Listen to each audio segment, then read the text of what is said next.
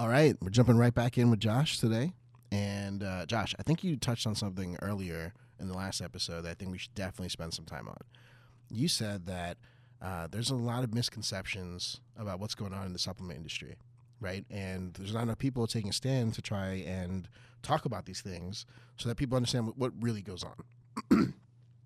Let's talk about some of these misconceptions, right? Because I can't tell you how many times I go on a date and I'm like, yeah, I make supplements. They're like, ooh, the FDA doesn't even regulate those. What are you doing? I'm like, what are you talking about?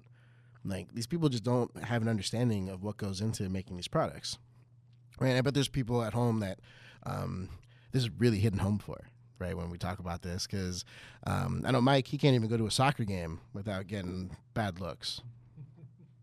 So, I mean, what's some stuff that you've heard that doesn't make any sense? Well, I mean, for me, it's just, I mean, you know, I think all news is usually people want to hear bad news, right? If you turn on any news channel, I mean, it's all, there's no news channel that's doing really well that puts on good news all the time, right? So I think the mass public, when they hear about things happening in our industry, it's, oh, this ingredient got recalled, or this person, you know, died because they took this ingredient, or these, you know, stores were, you know, selling some specific ingredient that, you know, the FDA says is not a supplement. So they're always hearing negative stuff, but I think we're creating a lot of value in helping people live healthier lives with a lot of the products that we make. So, I mean, that's something that I wanted to share with people as we continue to do this podcast and stuff is, I mean, the emails, the DMs, the contact forms that come through some of our platforms are just, you know, whether it's somebody that's used our products to lose a lot of weight, or whether it's somebody that's changed their eating habits, or we're able to get away from certain allergies and fill gaps in their diet by taking some of the products we have. I mean, these things are all positives that you don't hear a lot of people talking about, and I think that's something that we could do better as an industry. I'm about to grab a bucket of popcorn. All right, Josh, you ready? What is some of the crazy stuff you've heard? You know, I'll take a different angle of this, more on the business side. And about 4 or 5 years ago, when I started to diversify my clients into more food and beverage and like personal care, beauty, you're in these boardrooms with these billion-dollar brands, and you start to get in the conversation maybe before the meeting, after the meeting, and they start to ask you a little bit of your like where you came from type of a situation. And there's always this, you know, kind of thing where I said, oh, you know, I cut my teeth in nutritional supplements, sports nutrition. And there was always this, like kind of, that's where you came from. Like, and all of a sudden, whatever I said in that meeting, either it was before or after, they took it down a couple notches. Like should we trust this guy now? Because of, you know, that industry is definitely not maybe the most respected from a business community standpoint. And I took that personal because I thought to myself, like, that's a knock on me, one, but you're also knocking a big chunk of my past, a big chunk of what made me who I am. And what I told people that was most important and why I loved it was because outside of maybe like the tech industry, like innovation or the speed at which things can come to market, there's not another place that you can point to that has that speed that supplements and sports nutrition has. So for me, it was such a hotbed of learning. I thought, man, I'm gaining so much more knowledge. Also from a standpoint, the businesses are not billion-dollar brands, so you have a lot of smaller businesses that you get to put your hands into a ton of different things. You get to learn a ton of different things. You get to see different patterns or sequences or whatever. And what it just came down to is that a lot of them looked at it and only perpetuated what they saw in the news as like, it's the Wild Wild West. These guys aren't, you know, doing anything morally or ethically right. Why aren't they just pharmaceutical companies? I don't understand, you know, how they kind of fit into this whole thing.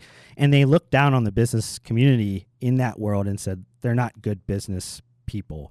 And what I've loved over the last couple of years, a lot with the mergers and acquisitions that are happening, is that there is some validation because all these same CPG brands that I worked with before are now buying the brands in our industry. So there's some validation to like, oh, actually there is some really great business people, really great products in the industry.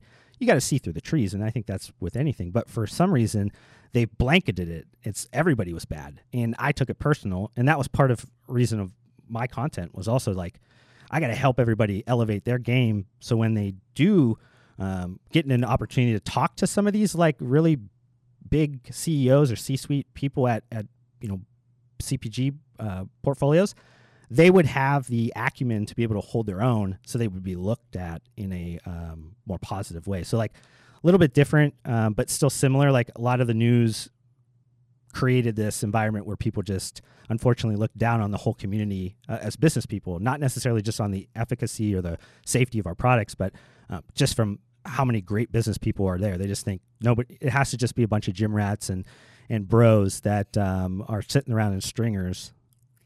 Not. I think that's what people think. They see the Arnold Classic or they see the Olympia, and that's most of the time the only experience they have with our industry. So they see all these girls in half dress, and they see a bunch of guys that look like human clouds, and they say, like that's what it's all about. That must be what the boardrooms look like. And it's not the case. If they would go to the Hyatt or they go to the Renaissance or something like that, then they would see there's some legit business people that are running these brands. It's a $45, $50 billion industry, but it doesn't get seen that way. My favorite misconception is if you drink this protein, you're going to instantly have muscles if you're a woman. You can't even imagine how many times I've seen comments on social media where we're like, oh, I don't want to take protein because I don't want to be big and bulky. But that's not how these products work. Yeah. Well, I think to what Josh was saying, right, I think a lot of industries that have a low barrier to entry have that kind of cloud that follows them around, because when you have such a low barrier to entry to get into an industry, you do have a lot of people jumping into that industry that don't have to have the sophistication to start a business. So unfortunately, some of those people, speak for all of us, right? And I think that's where people who are doing it right have some sophistication. Starting any business is very difficult. Growing any business is very difficult. And being able to document that process is something I wish I would have done differently, right? Going from zero to where we are now and documenting all the mistakes and being able to show people all the things we did to get it one step closer to right each time, right? And I think when you have an industry that is perceived as not sophisticated, the people who are learning, growing, and becoming more sophisticated need to be able to speak out and have a louder voice.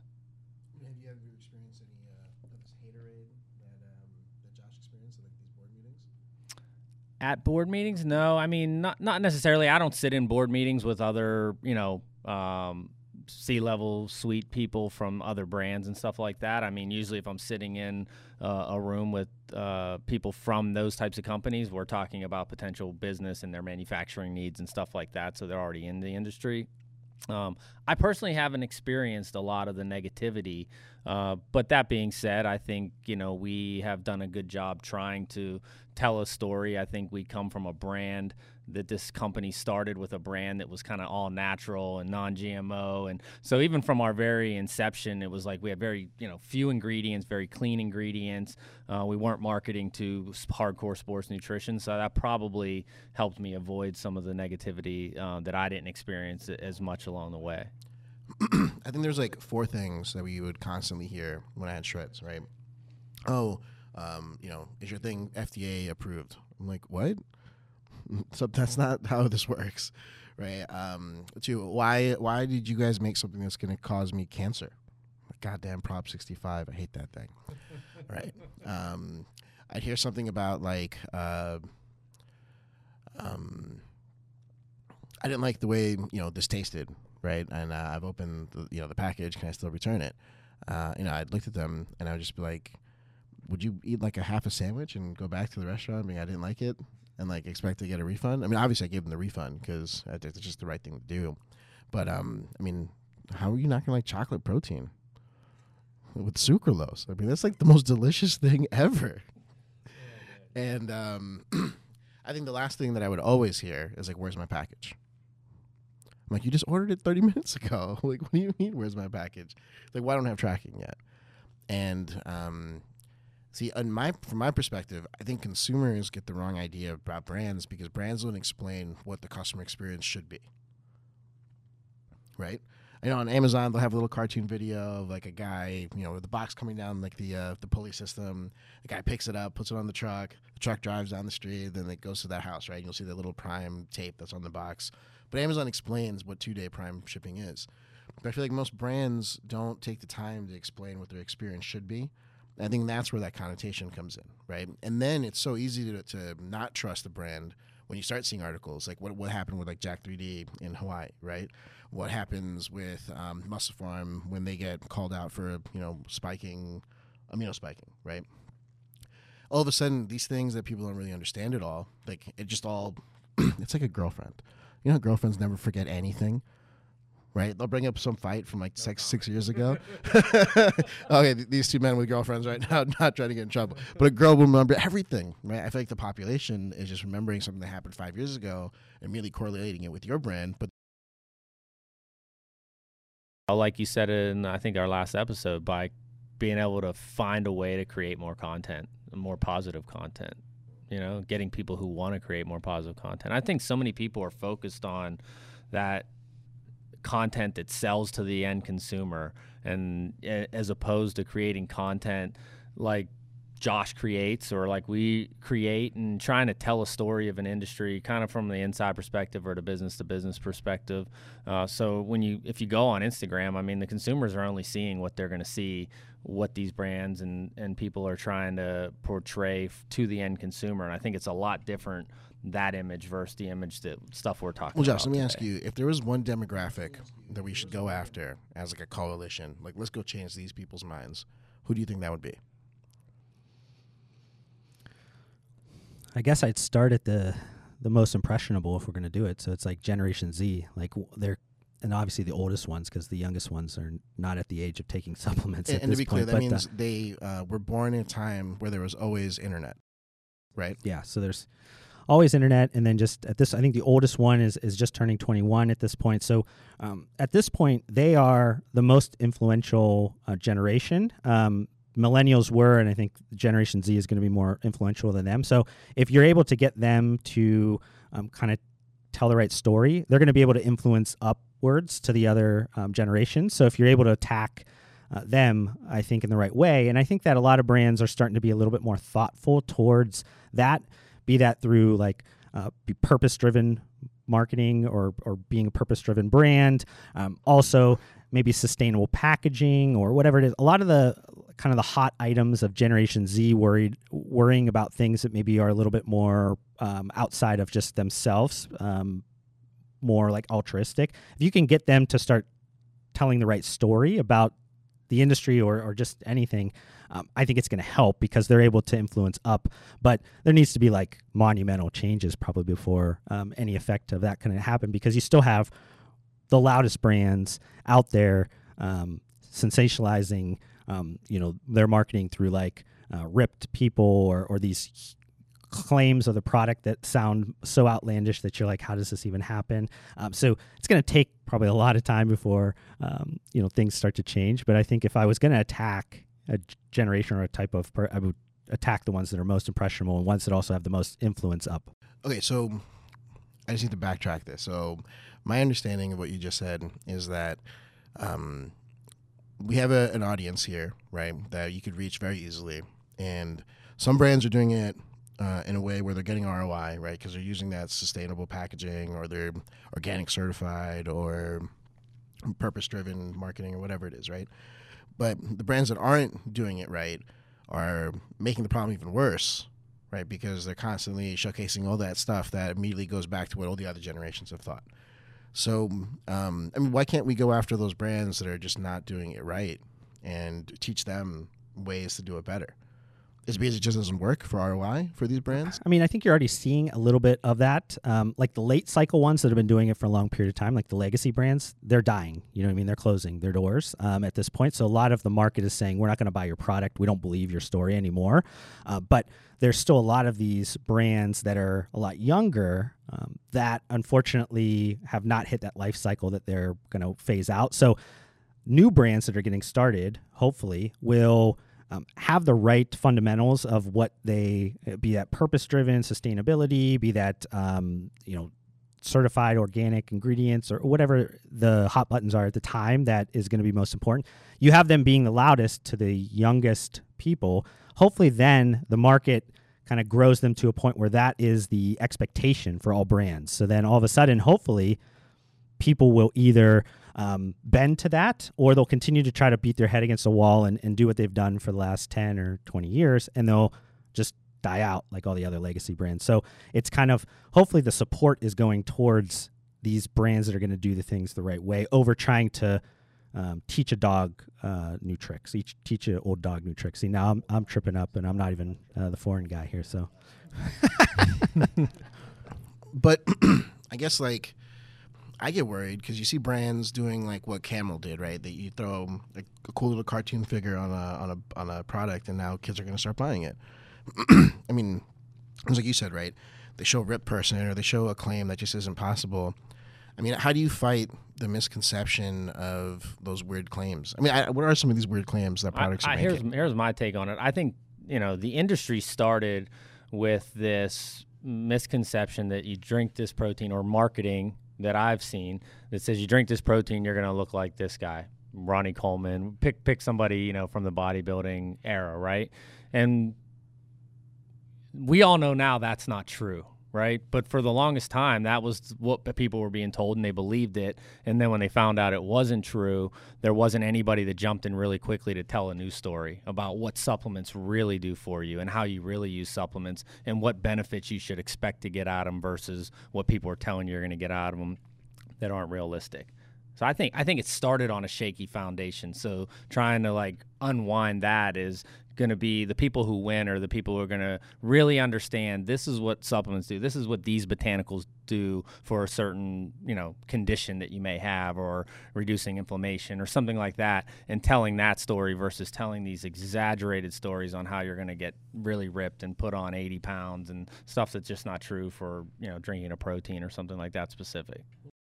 Well, let's answer the age-old question. Do supplements work? Supplements absolutely do work. They work. Specific ingredients work for specific results, right? You've got to be able to tell the customer what those results really are and let them determine if that's the result they want in their life. You can't tell them a fake story about a fake result. Yeah, I think if you have all of the other kind of inputs kind of covered, like your diet is appropriate to your goal, your training is appropriate to your goal, maybe your sleep or rest is appropriate to your goal, and then you add supplements, it's going to add that extra, whatever it is, couple incremental type of percentage to help you. It's not necessarily, the word in itself, supplement, is supposed to supplement the key items of that, of those inputs. Like, so if you're not doing those things properly, supplements are not going to work. For the people that do and have the right regimen to whatever their goals are, they 100% work as long as the product is what it actually says it is. So so supplements work, but they don't work if you take them by themselves. I would agree. I mean, I think that they still have they still have a small amount. You're probably not going to notice that they're working, I think, because you're not putting on all the other work in the other area, like the magic pill type of a situation, where people want to have that fat burner that all of a sudden they can take and still eat Big Macs and they lose weight. It's just not going to happen. I mean, I think that there was a pharmaceutical around for a while that was doing that, right? Which it might still be around or not. It was creating some major issues for people that were doing that. Well, when I owned a fitness facility, right, and there was a lot of personal trainers working there, and they had a lot of clients. I mean, one of the simplest things that using the word supplement is they were working with, like, say, a lot of women, even men that wanted to lose weight, right? I mean, if someone's waking up and eating Lucky Charms or pancakes for breakfast, and you all of a sudden say, we're going to supplement your breakfast with this shake that's 100 calories of